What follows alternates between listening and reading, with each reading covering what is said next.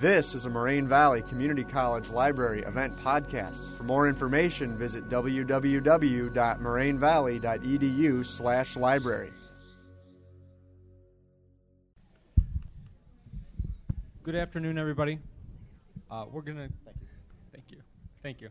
We're gonna go ahead and get started. I'll introduce the panel and what we're gonna be talking about today. First, I want to introduce myself. My name is Matthew Cullen. I'm one of the counselors here at Moraine. The counseling office is S202, for those of you who don't know. The counseling office, we created a committee. Library asked us to kind of help out with the One Book, One College and some of the events. And this was a great book to choose, and we wanted to do a panel based on sexual identity. So I'm going to read the introduction that the library website has for Giovanni's Room, and then we'll kind of go from there. So they say, in Giovanni's Room, renowned 20th century author James Baldwin presents a beautiful but ultimately tragic portrait of a man who finds love but is unable to accept it. David, the novel's protagonist, discovers himself and Giovanni in the underworld of Paris, where the not quite acceptable of society meet and mingle. In this meeting, Baldwin captures the beauty and promise of love, but David must choose between his fiancée Hella and this new, possibly truer romance. Eventually, David must make a choice between his own happiness and the acceptance of society, and his inability to make this decision has devastating repercussions for himself and those closest to him. Giovanni's Room is a heart-wrenching narrative that reveals the pain and struggle that comes from living in a society where being one's true self is seen as shameful or wrong. Although Baldwin was writing in the 1950s, the voices and conflicts he presents are still with us today.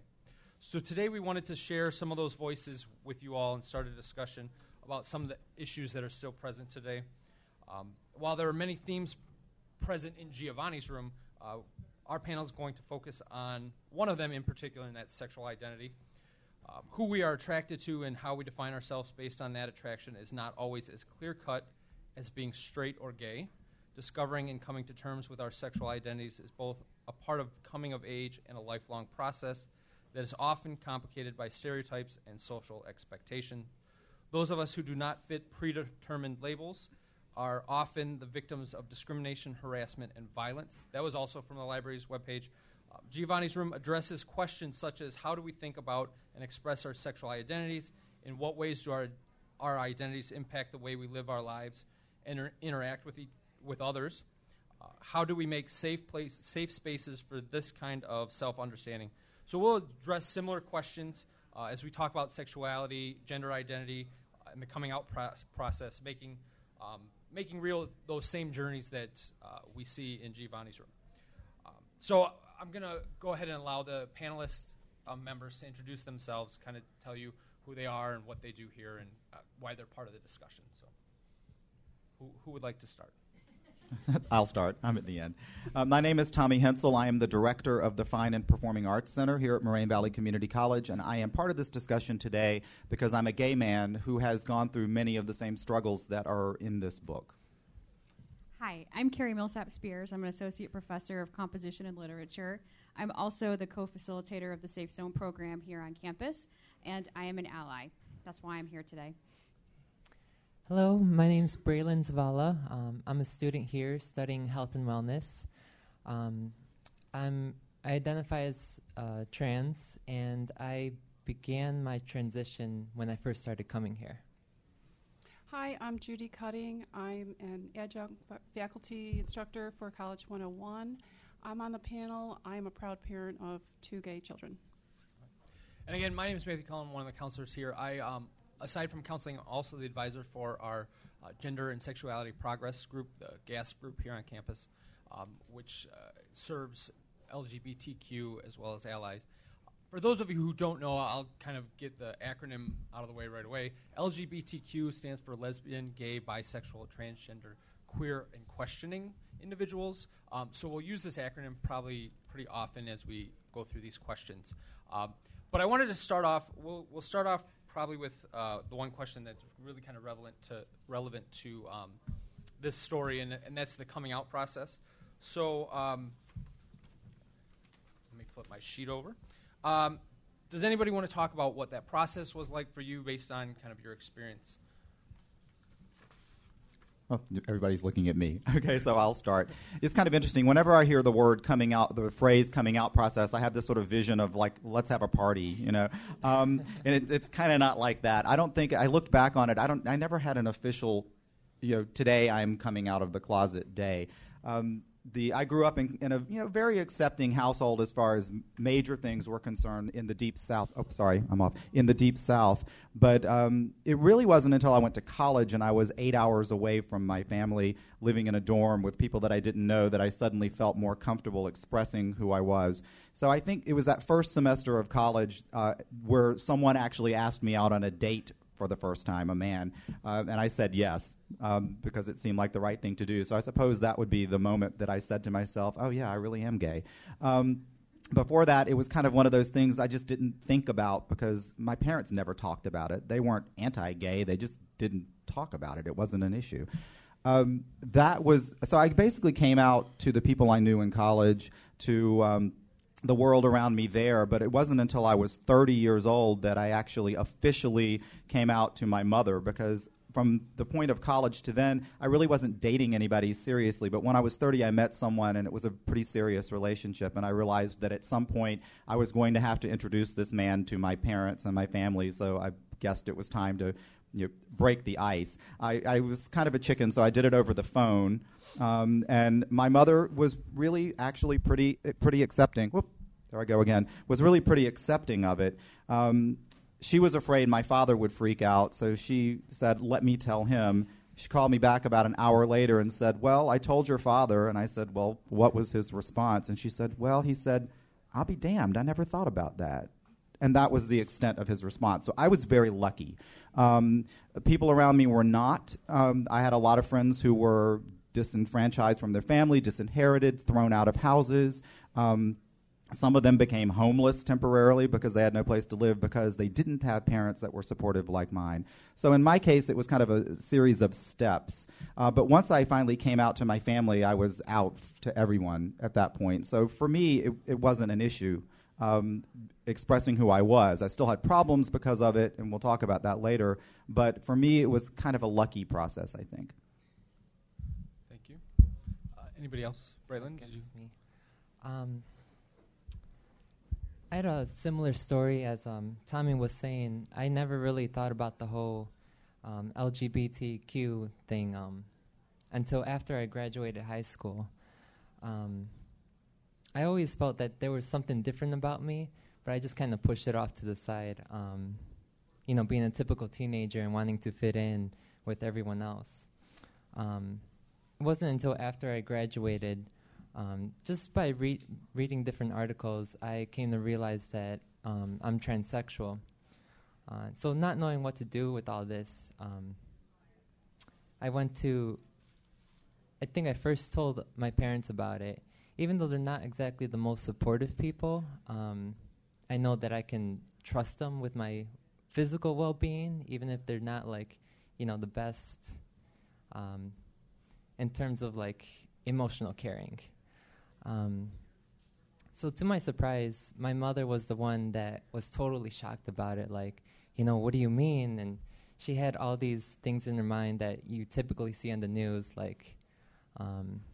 these transgendered kids who know their gender identity since they were very young. And she's all like, oh, none of these things happen with you. And I'm like, sorry, it's just how it happened. My father, surprisingly, the quiet man, was like, okay. And I kind of explained it to him, thinking he didn't quite get it. I'm not just wanting to be more feminine. I want to make this whole transition. And he's like, okay, sure, that's cool with me. So at about I guess that's about the time that I roughly started to accept myself. And that's when I started coming here to Moraine. So it was a lot to take in, not just with my personal identity, but coming to a new school and to a new environment and just wondering how I present myself. But even to this day, I feel like I'm constantly coming out to new people. simply because, everyone assumes, not maliciously, but they like to assume, like, oh, this person, dresses this way, they must be, female or male, or based on, how their voice sounds, how they dress, their personality. So I'm constantly confusing people, and, just the other day I told one of my classmates, and she was like, oh, wow, really, that's really surprising. So it's never really a clear-cut thing, and I feel like the coming out process is kind of lifelong. When my son was growing up, my husband and I would always discuss, do you think he's gay? Could he be? And not that it mattered to us at all, but we were just wondering. And I figured, well, when it was time, he would let us know. And sophomore year in college, we went down to visit him, and he said, Mom, Dad, I have something to tell you. And immediately I thought, oh, no, please don't. I don't think I can deal with this, because I was thinking he was going to change his major for like the 8th or 9th time. And so that's where my head was, and then he said he was gay. And even though after all those years, 19 years of thinking he could be, is he, and when he finally told us, I think it was the first 3 days that I was in shock, and I just kept going, oh my God, Derek's gay. I can't believe he's gay. And then after a while, I'm like, yes, and he also has blue eyes, and yes, he's also brilliant in math, and he could play the piano, and I thought it's just one more attribute that he had.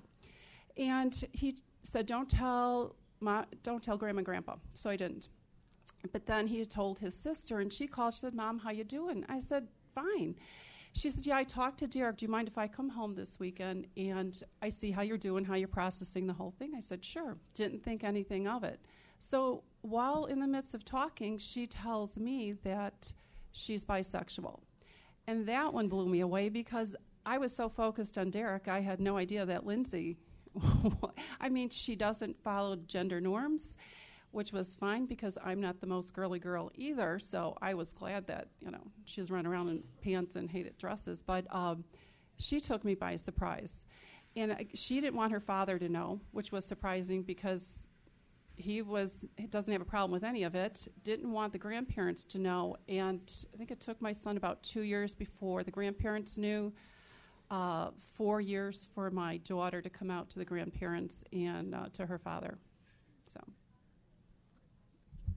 Do you want me to speak to it as the allies? Yeah, okay. Go ahead. In Safe Zone training, we talk a lot about the coming out process and what that means. And one of the things that we do talk about and what I mean by Safe Zone training, faculty and staff here at the college can participate in these meetings where my co-facilitator and I, John Nash, talk about this stuff and try to help people understand the need to be allies on campus. And so one of the things that we talk about is when someone comes out to us, that we want to make sure to be supportive and also make sure that if there's any need there. So when Tommy mentioned some of his friends who were lacking support at home, for example, that's one thing that we try to help find support and needed information. The other thing is talking about how it's not necessarily a bad thing to come out. It's a good thing. It's a way of having some positive energy and affirming one's own self-esteem and things like that. And so we show a video in Safe Zone training, and if you Google it, you'll see it. It comes up first. It's a TED Talk. It's called Pancake Girl, and it's a wonderful, wonderful video. And the gist of it is the speaker is talking about when she was waiting tables and she didn't dress in a very girly way, and a girl asked her, are you a boy or a girl? And this whole discussion happened from that, and she decided to talk about that experience, and she said that she came out of her rainbow closet at that point and talked about it.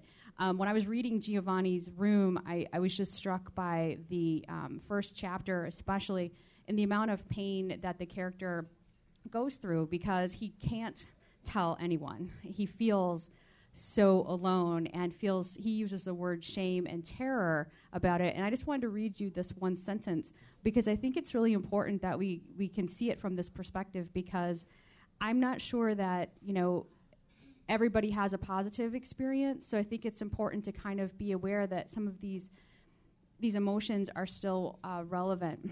So this is actually from page 9, if you want to read along.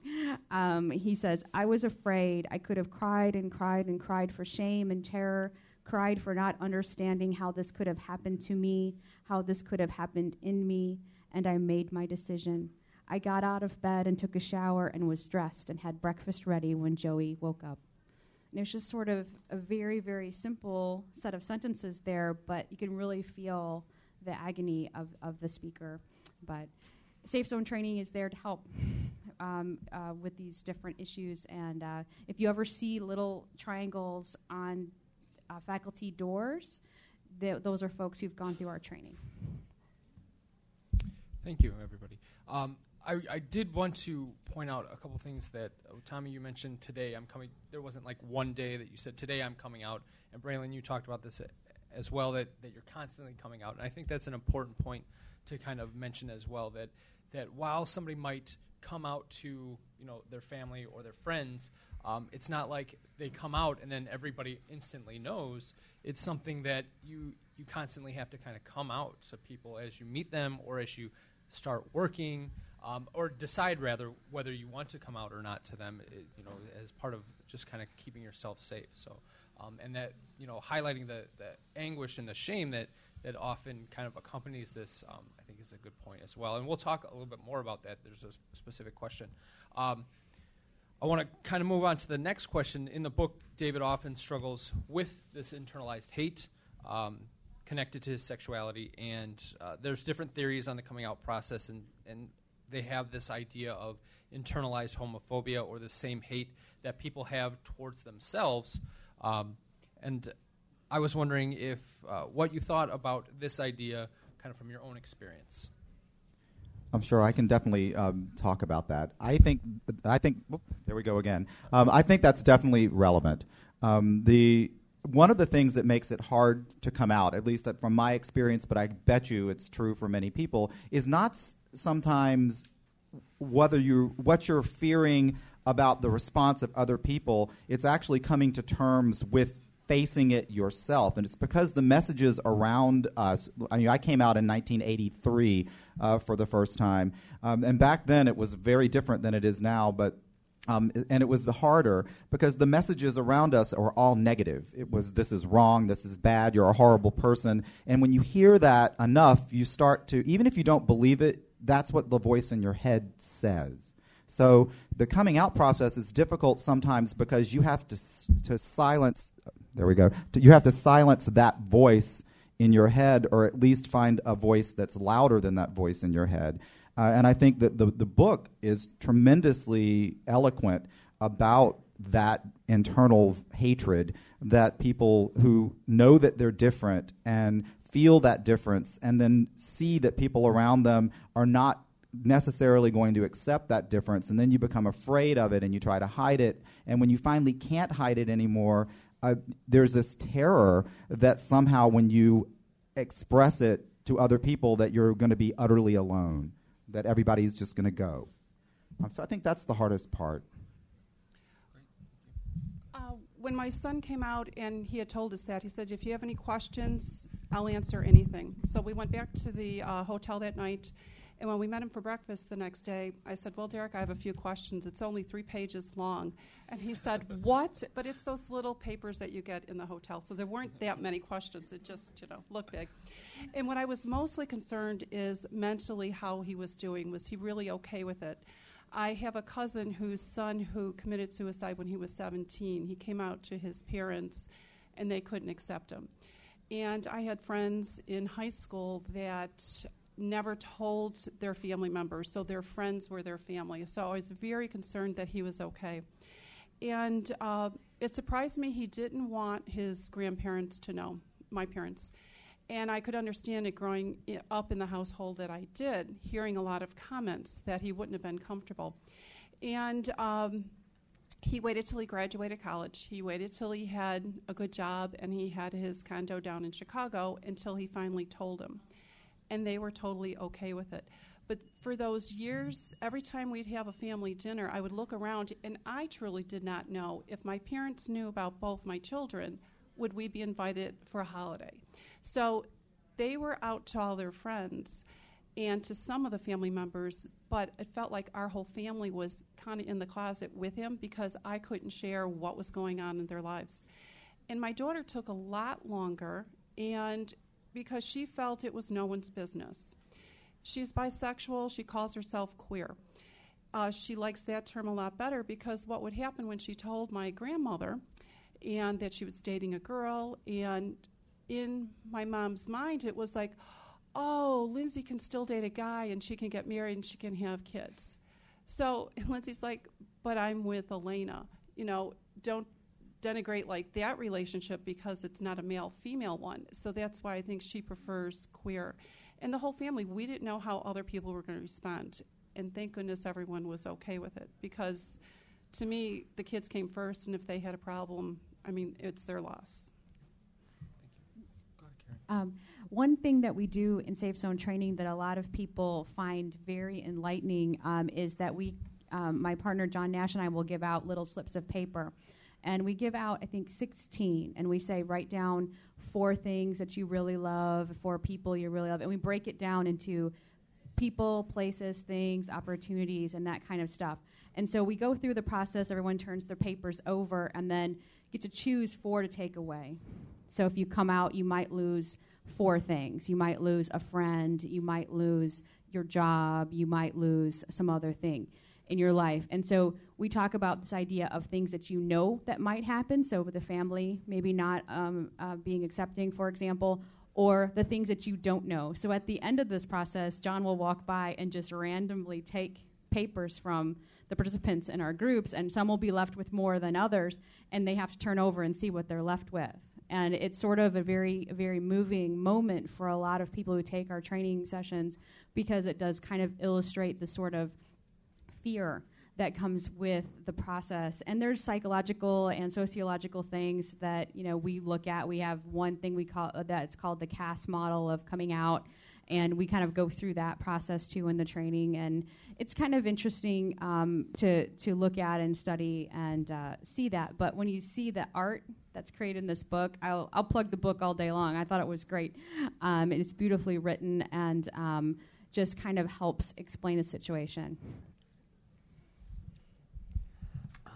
This concept of internalized hate really resonated with me.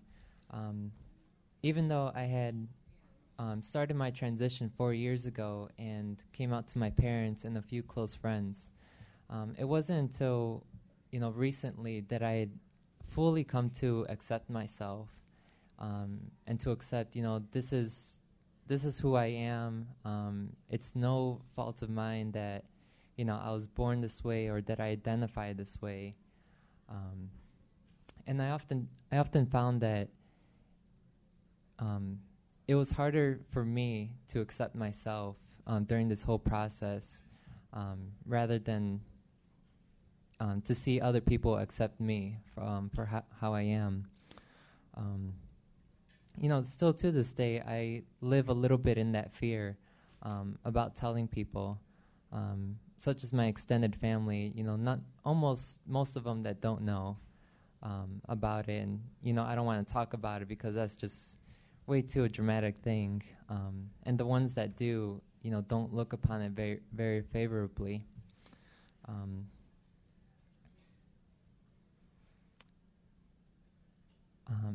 guess I'm all out. That's fine. I do want to kind of point out a couple of things, and we heard a lot about this fear and this anxiety and some of these things. Tommy, I think you mentioned that we're kind of fed what to believe about certain things, and I want to kind of demonstrate that this isn't, when you're dealing with your sexuality and things like that, it's not like a weight issue where you say, I wish I wasn't as heavy necessarily. Not that that's, I don't want to minimize that either, but with this, there's a lot more, I think, just discrimination and prejudice towards being LGBT and Q, as opposed to somebody who might be a little bit overweight. That's uncomfortable. That can be a self-esteem thing as well. But there's just so much of that fear and that hate and that discomfort with it that can sometimes accompany that. And I think it's important to just mention that as well, just to kind of make a point to that. So we can move on to the next question. I mentioned sexual orientation. While the LGBTQ acronym groups those who identify as being gay, lesbian, or bisexual with those who are transgender, people sometimes have a hard time understanding the difference between sexual orientation and gender identity. So I thought, and maybe we can start with you, Brilliant. What's the difference between the two, and why is it important to be aware of this difference? Okay. Well, in the LGBTQ community, there's this big thing that we talk about, that there are three important aspects to a person. Their sexual orientation, their gender identity, and their gender expression. So all three of these are independent of each other. Sexual orientation, you're familiar with the whole gay, straight, bisexual, asexual. Gender identity is whether you identify personally as male or female, or neither. Gender expression is how you like to portray yourself to the world. Do you like wearing pants and baggy clothes? Do you like wearing dresses and colorful things, or a mix of the two? And like I said, all three of them are very independent of each other, which most people don't understand. They assume, a person is born a boy or a girl, they're going to stick with, the same thing with all three aspects. This was especially difficult for me in the coming out process, because a lot of people don't know about the transitioning process with transgendered people, and they get confused when people like me mention our sexual orientation. So I transitioned from male to female, so people automatically assumed, oh, so you identify as female, that means you're attracted to guys, right? But it's not that simple, A person like me can have their own individual preferences to who we want to date, as well as how we want to express ourselves through our clothes and our personality. Carrie, did you have something you want to add to that? Yeah, this is a really interesting. I wish I had a screen, because I'm a teacher. I've always got something on the screen, right? My students are here. They know that I do that sometimes. But I have this little image, and I wish I would have had an opportunity to show it to you. But one thing we use in our training, we call it the gingerbread person. And it's just a little gingerbread cookie. And it has a little, you can't really see it if you're in the back, but on here, the little brain, it says identity. The heart is the orientation. The biological parts there, and then the expression and how people look at it. And that's something that we use in training to kind of talk about the same issues and sort of visualize what does that mean, how you feel, how you express yourself, and how people see you exactly, a part of it. So there's many layers to this, and people like to say that there's just one straight line and things, but there isn't. There's lots of different expressions and also orientations and identity, and a lot of people are now using this idea of gender binary as a discussion, decide, some people don't identify as male or female, and they might use a different pronoun. One that we have been using currently is called Z, instead of he or she. Now we see Z, and sometimes students will say, I prefer this gender neutral pronoun, and I think as a teacher, as a faculty member, it's my job to make sure to include that in part of my daily experience with students. That's a great point too. That oftentimes we just assume that there is this gender binary, and that when we address a person, it's either he or she, his or her. Those sorts of things. Even going so far as to say, when you get a group together and you're like, oh, hey, what's up, guys? And it might be, mixed gender in there. I've been guilty of that too. And it's, it's just, catching yourself and being able to address that with yourself. But gender expression and what pronouns we like to use, that's really, a personal thing. I know that there are some sheets, there's some resources that we brought, some handouts. One of them has terminology. You can pick it up as you leave, or say that again, Linda. So yeah, they're on the table right next to where we're sitting, and there's some terms on there, but the web page that was pulled off of actually has different pronouns, different gender pronouns, and it has that Z, as well as some others, and how to use them with different people depending on what they want. I just add, John Nash and I attended the Gay Alliance training for Safe Zone trainers last year, and we were certified Safe Zone trainers through that experience. And one thing that we learned was how to open that conversation. And sometimes it's hard. And one thing that the trainers at that event did was put everybody in a circle and gave everybody a beach ball, and you just kind of passed it around and had to say your name and what pronoun you'd prefer. And that really kind of helped a lot of people have the conversation that they didn't even, that's an option. So it was a good way, it was a good visual to kind of figure it out.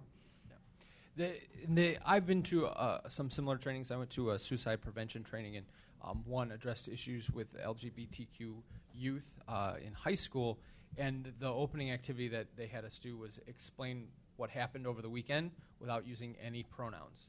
And it was really incredibly difficult, but it brought to light how often we just have this pronoun use and how often we assume certain things about certain people, and to kind of make us aware of that.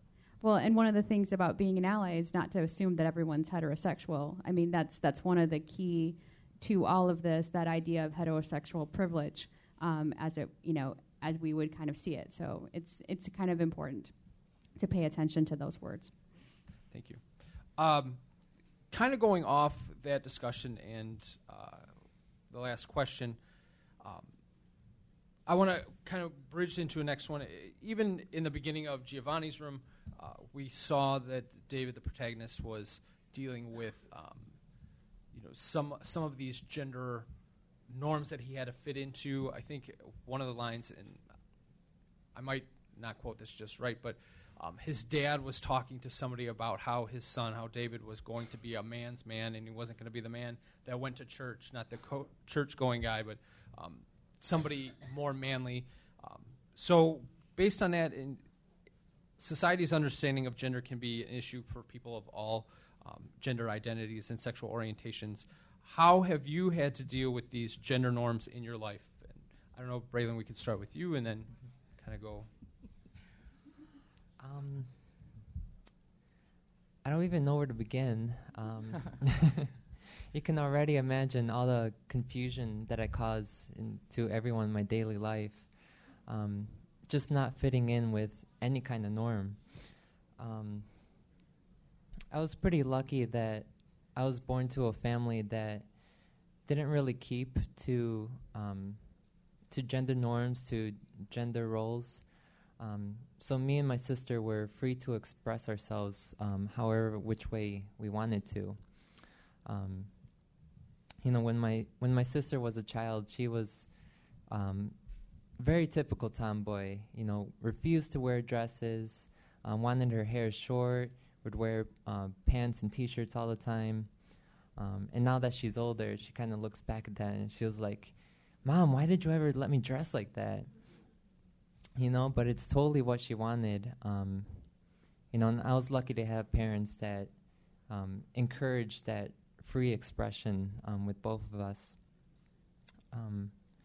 But even then, I meet people daily who are more conservative in their views. And often just the way I dress confuses them, and I get strange looks.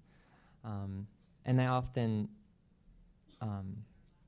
have people that avoid talking to me just because they find me so strange, which I kind of find as a positive, because it's kind of my passive filter, as in, the cool people I get to meet. But yeah, that's it. I was growing up in a family that heard a lot of man up, be a man. Didn't matter. I was in sports because it was a girl sport, so it didn't really count. Very misogynistic. So when we had our kids, I didn't want them to have to go through that. So I think that's why my daughter was right under the radar. She was in a wedding as a flower girl, refused to wear pants. I didn't think anything of it. I mean, a dress. So they made her like wide pants. She didn't even have a doll. She didn't like playing with dolls, and it used to aggravate my father. And he kept giving her dolls, and she would just toss them because that wasn't her. So our children were able to grow up, and it didn't matter what they wanted to wear, what they did. Even in our house, it's my husband who likes to cook and clean. I hate shopping. He loves to shop. I would rather be outside cutting the grass or painting the house, things like that. So they were able to grow up expressing who they wanted to be, who they truly are. So I think that was nice for them. So in my case, it was something that you probably would understand if you know anything about the suburban South. Giovanni's Room takes place in the 1950s in Paris, and so I was born in the early 1960s in central South Carolina. So you can imagine not a hotbed of liberalism at that point. And growing up, you hear certain things that boys do this, girls do this. Boys are like this, girls are like this. One of my older brothers was a basketball superstar, and they just expected that I would be into that too. My father was a tremendous hunter, so I was forced to go out and shoot at deer a lot when I was growing up. I liked the fishing. I didn't so much like the hunting. And so growing up, though, I had struggles because I discovered at an early age that I'm not particularly coordinated. And so sports were not a good option for me. I was the last one chosen for kickball every time because I was just really bad at it. But the problem was that would have been great if they didn't keep pushing me towards it because boys are supposed to play sports. In the 4th grade, when I announced that I really wanted my parents to buy me a piano for my birthday because I really wanted to learn to play the piano because I loved music, they bought me one for my birthday, but I think they were just scratching their heads wondering what alien nation I came from. So when you're growing up in that kind of atmosphere, it's not necessarily oppressive. They were responding to what they knew. If you've ever watched Mad Men from the 1960s and think about the gender roles, women do certain things, and that was my mother. She was one of those suburban housewives that had a drink ready at the end of the day when my father came home from work. That was her job. So growing up with that, it becomes hard when you don't fit into those roles. So part of the coming out process also is not just about being gay. I think it's for everybody who finds themselves feeling different than what they are told they are supposed to be like. So I think for everybody, they've got that struggle, but for someone who's gay, it's an extra added level of struggle because you've got that on top of all the other garbage that you're dealing with. I'm going to echo what you said. It's something that everybody who just kind of finds themselves different kind of goes through as well. And, with gender norms, it's interesting. I'm always told, or you always hear, boys aren't supposed to cry. And I was actually talking with one of the other faculty members. We were just having lunch together, and we were talking about movies, and we got on the subject of crying. I cry so easily at movies, and I don't know why, but it's, I think when I was younger, it was something I was like, I don't want people to see me crying. I don't want that to be, they're going to think of me not as a man. There's this idea of, having a man card, and you got to take your man card away if you do something that's not manly. So, that's something I think we need to be aware of, and that it really kind of applies to everybody, that there are these gender norms, and, it's not something that you have to fit into. You need to know who you are and express yourself. So we'll go on to the next question.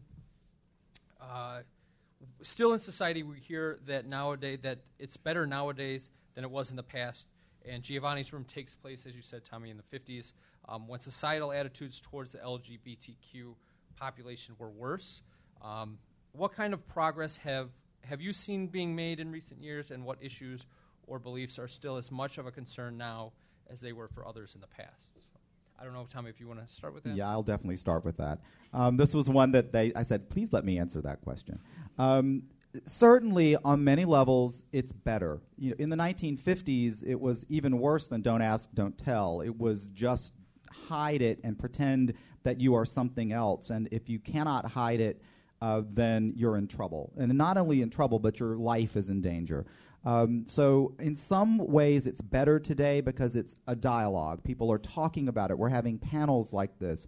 But on some levels, it's not any better at all. It's still a struggle for a lot of people. So, I have an interesting story. It happened to me, maybe a couple of years ago. I was on a panel for something totally unrelated to this, and the conversation moved around to talk. It was about race and ethnicity. And somebody brought up the concept because of their race that they were feeling unsafe in a specific area that they were being asked to go to as part of their job.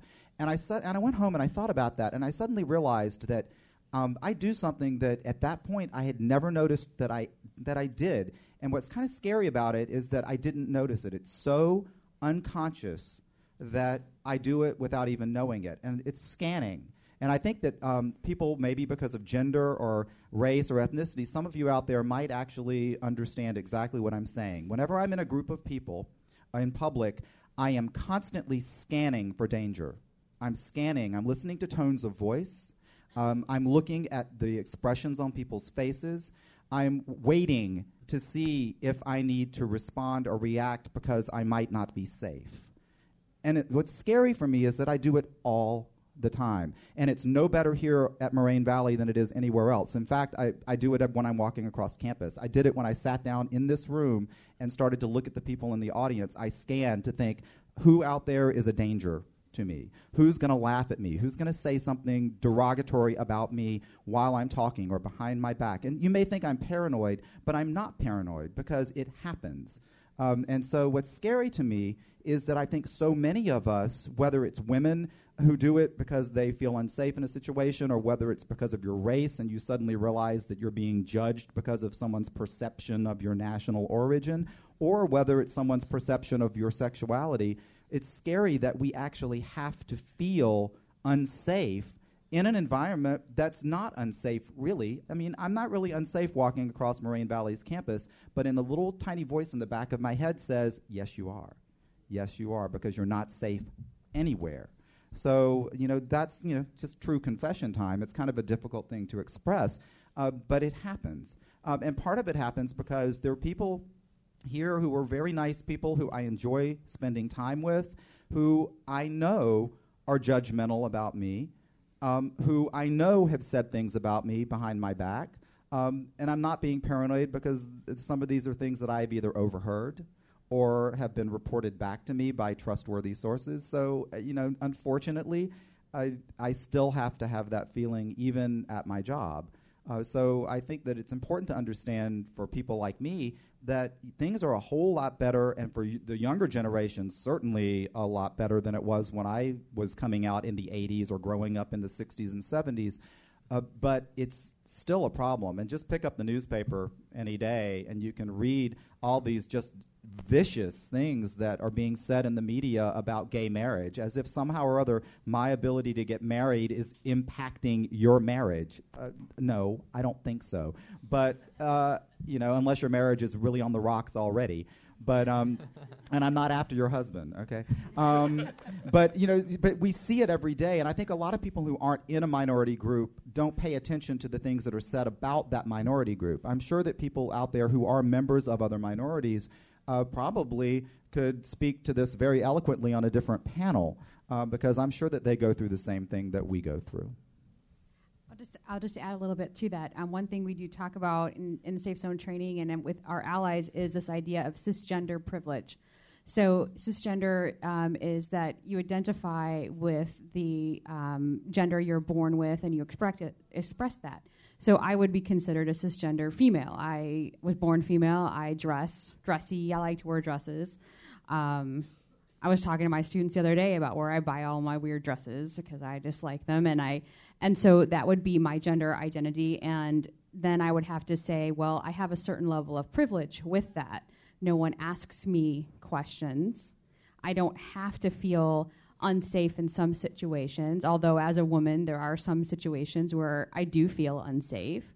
But there are some other things to think about there, too. A privilege of being married, for one, never having to explain that to anyone, or I can put a picture of my family on my desk in my office so my students can see, and some of my friends and colleagues who feel that they can't do that. And so I have to acknowledge that I have a certain level of privilege. And I think that's a really good way of opening the door and opening people's hearts and minds to what Tommy was speaking to. All right, thank you. Any additional comments? I guess I can. I always think it's funny when one of my friends like to say, "Oh, I wish I was born in some decade in the past." Like they feel like they fit in better. And I feel like I always had to remind them, like, no, things are pretty good now. Like, as Tommy was saying, there's still so much better that we can do. Just the other day, I saw this infographic. It was talking about how in the 50s, interracial marriage was legal across the whole nation when a very minority of people supported it. But compared to same-sex marriages, it's almost the opposite. Like there's so much support for same-sex marriages, yet a minority of states actually make it legal. I think that's a great point. It's such a different issue sometimes that it just doesn't make sense. So moving on, we have another question that's kind of related to the first, and it really goes with discrimination. Obviously, discrimination and prejudice still exists for the LGBTQ community, and it's really an unfortunate real concern. Can you talk from your experience about what kind of effects prejudice and discrimination have on someone who is LGBTQ? And it's really, if anybody wants to mention it, whatever their experience is. Just really quickly, for those of you who don't know, there's statistically the majority of states in the United States, you can be fired simply for being gay. Not even for being gay, but for somebody just perceiving that you might be gay and deciding that they don't like that, they can fire you even if they don't know one way or the other. So there is no legal protection for gay and lesbian and bisexual and transgendered and queer people in the majority of the states in the United States. We're lucky in Illinois that that's not the case here. We're also lucky that gay marriage is legal in Illinois.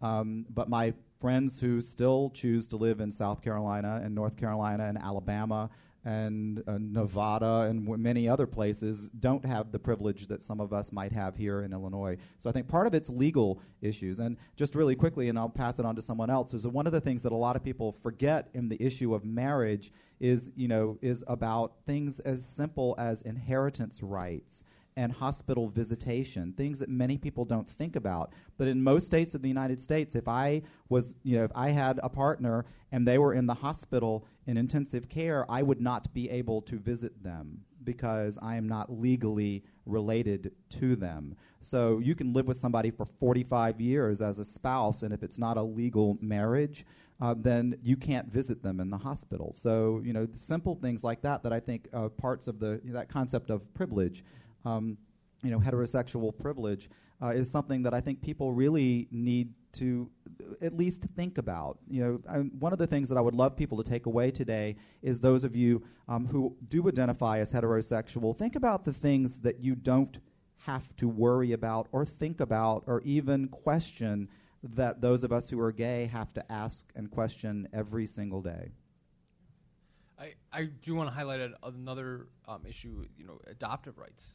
Even if one partner in the relationship has an adoptive child and that partner passes away, the other partner doesn't necessarily have rights to that child, and that child can be put in foster care and be adopted by somebody else. So it's very scary to think of it that way. That all of a sudden your whole world can change so much, not just by losing a partner in life, but by losing a lot of your life. So go ahead, Brandon. Discrimination plays a pretty big role with, in my experience as a trans student, personally, I've never been a victim of harassment during this whole transition period and continuing to this day. I don't know if that's more due to my attitude, because I personally love haters. I feel that haters are either misinformed or they're scared. Both of which are totally valid from their perspective. I remember one of the bigger concerns with issues with trans students is the whole bathroom thing. Like, there's only a male and female bathroom. There's no unisex or gender-neutral bathrooms. So I've read and had people tell me about, like, their concerns about, like, a female person telling me, like, oh, I'd be afraid of, like, a trans person, coming in or this and that, something along those lines. From my own experience, I'm probably more afraid of other people than they could possibly be of me. I just tell them, like, well, if you're in the bathroom and another cisgendered person, comes in, are you afraid of them? Or, like, are you concerned about something going on? I remember when the gender-neutral bathrooms were first put in the upper floor of the U building, that someone had mentioned, like, oh, like, people can start having sex in there or something. And and another person replied, you do realize that homosexual people could have been doing that this whole time. But it's also a big issue with athletics. With the bathrooms, you're just in and out in like 5 minutes. But with locker rooms, it's just taken to a whole new level. And I feel that with just like simple understanding and compassion that, everyone can live safely. And that's going back, what you said, Braylon, it goes back to, I think, something that Tommy said, that just thinking about what you don't have to think about every day. I mean, something as simple as going to the bathroom, not feeling comfortable and not having necessarily a space. And this is something that we've talked about in the GAS group a number of times, and it's something that we're working on. But I do know that, like, the new H building has a single occupancy changing room. And I know that the G building, when it's transitioned to its new form, is going to have gender-neutral bathrooms in it as well. So that's something that we're doing on this campus to kind of help address that issue. It's going a little bit slower than maybe some of us would like, but at least it's moving forward. So, anybody else want to add to the last question?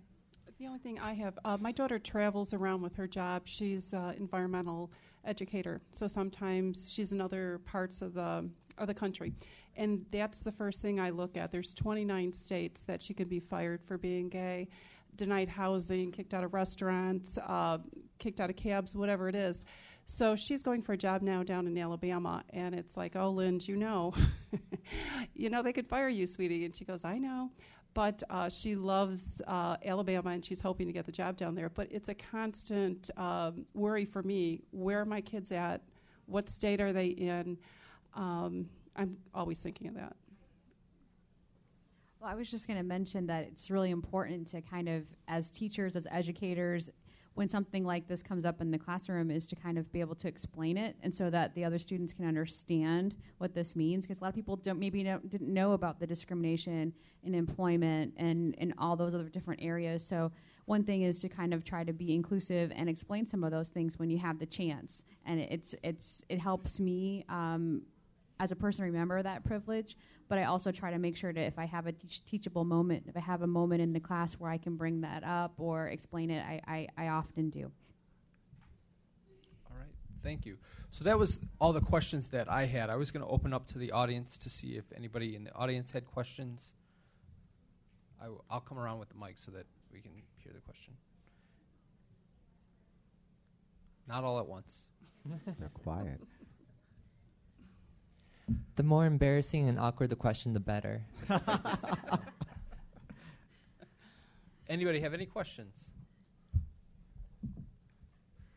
All right, I'll be right there. Teresa, hold on.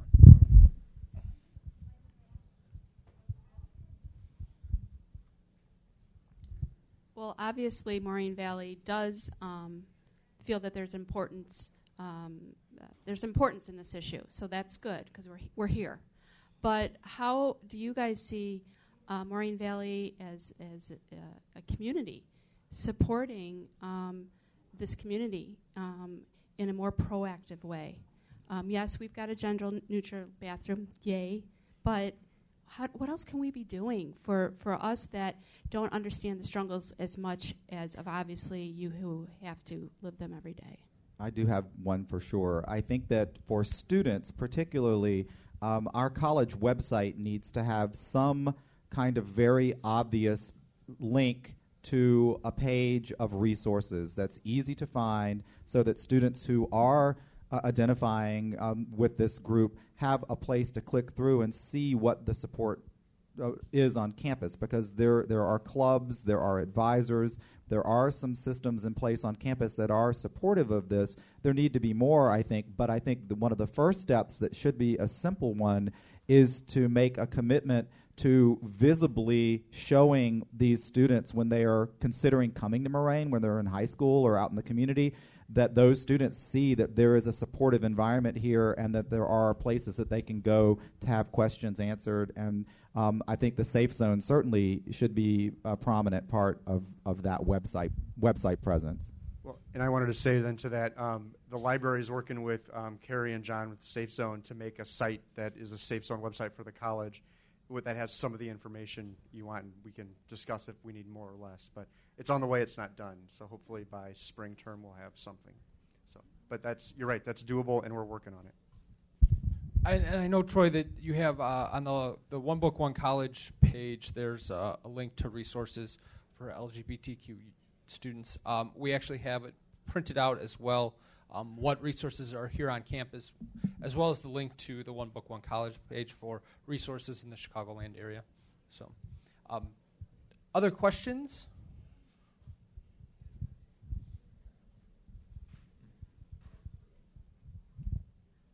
I want to thank you for coming here and bringing us all of this information and bringing light to that. I applaud you all. My question is, have you ever been in counseling and had a good experience with a counselor, and what was that? So that. Well, I hate to hog the microphone. Actually, no. I only went into counseling once in college because of struggles with my sexuality. And unfortunately, the counselor that was assigned to me at the college where I went was a very old school kind of Freudian psychiatrist kind of counselor whose first tactic was to try to convince me that I was wrong and needed to change who I was in order to fit in. So as a result of that, I decided to never again seek counseling in my life. And I know that's extreme, but I haven't. Through everything I've done in my life, and no offense to the counselors in the room, I'm sure you're all fabulous, but my experience was so dreadful that it's like those teachers that we all unfortunately may have had in elementary school who said that one horrible thing to us that we still remember 40 years later.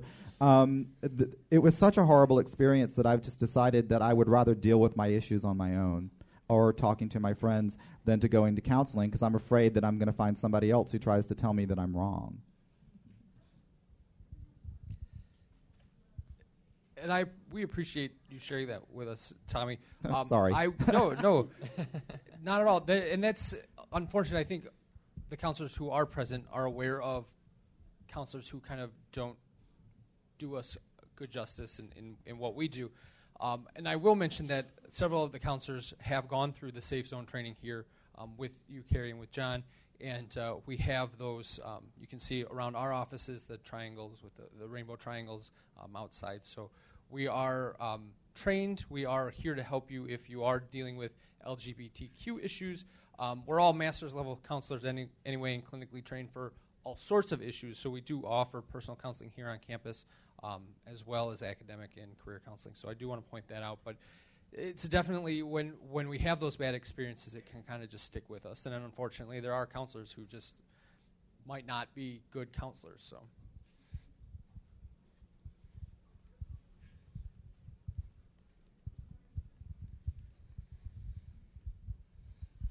I I just want to add a little information to what Tommy initially has said, and then Matthew has followed up on.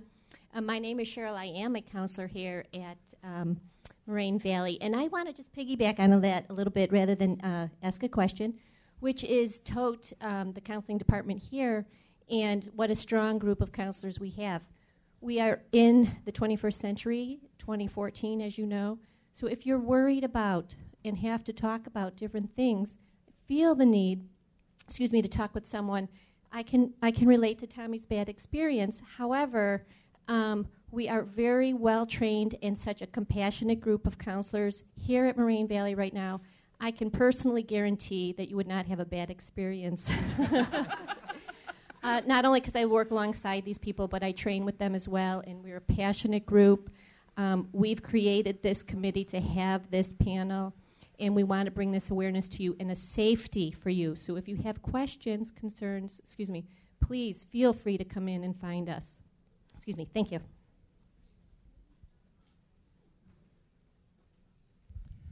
I think we're all well aware in the counseling department that conversion therapy is not valid. So don't worry about us trying to convince you that you just need to change. You wouldn't have a prayer of that anyway, but thanks for putting that out there. Not a problem. Are there any other questions? I want to put a plug in for GAS, Gender and Sexual Progress. Our meetings are on Thursdays, starting at 2:30 in U209. Yeah, I believe it's 209. Yeah. It changes. Yeah. It's in the same area usually, up there on the second level of the U. Kind of piggybacking off of that, do you want to? We have, from GAS, we have a couple of petitions that we've been kind of circulating for a while. One of them has to do with gender-neutral bathrooms, and the other one has to do with. Remind me. Yeah. Do you want to explain them, Mysar? I'm the president of GASP here on campus. Our two petitions are one, like Matthew said, is to instate gender-neutral bathrooms in every building on campus, on every campus, including Blue Island and in Tinley Park. It's just not feasible for there to be only 2 bathrooms in the U building, and if students need to use it, they just, in between classes, it doesn't work. And our second one is to, we would like to ask the Moraine Valley administration to update the non-discrimination policy, which doesn't include gender identity or gender expression. So basically not all of our students are covered under the non-discrimination policy, and that's just not a safe practice. So that's what our second petition is. So we're just collecting signatures, and then next semester I believe we're going to present it to the board. Thank you, Mysar. Other questions? All right, I'd like to thank you all for coming out to take part in this discussion. I'm a big fan of education for everything, and especially about LGBTQ issues. It's something in my own personal life. It was the education that kind of brought me to where I am today, and I think that's the only way that we can kind of make those changes. So, again, thank you all for coming. We do have some resources. We have pamphlets for the counseling department if you want to grab those. We have, like I said, that terminology sheet is back there, as well as that resource sheet for resources here on campus if you want to grab those. And then we'll have a pen up here with the petitions if you wanted to sign them. All right. Thank you, everybody. Thank you, panelists.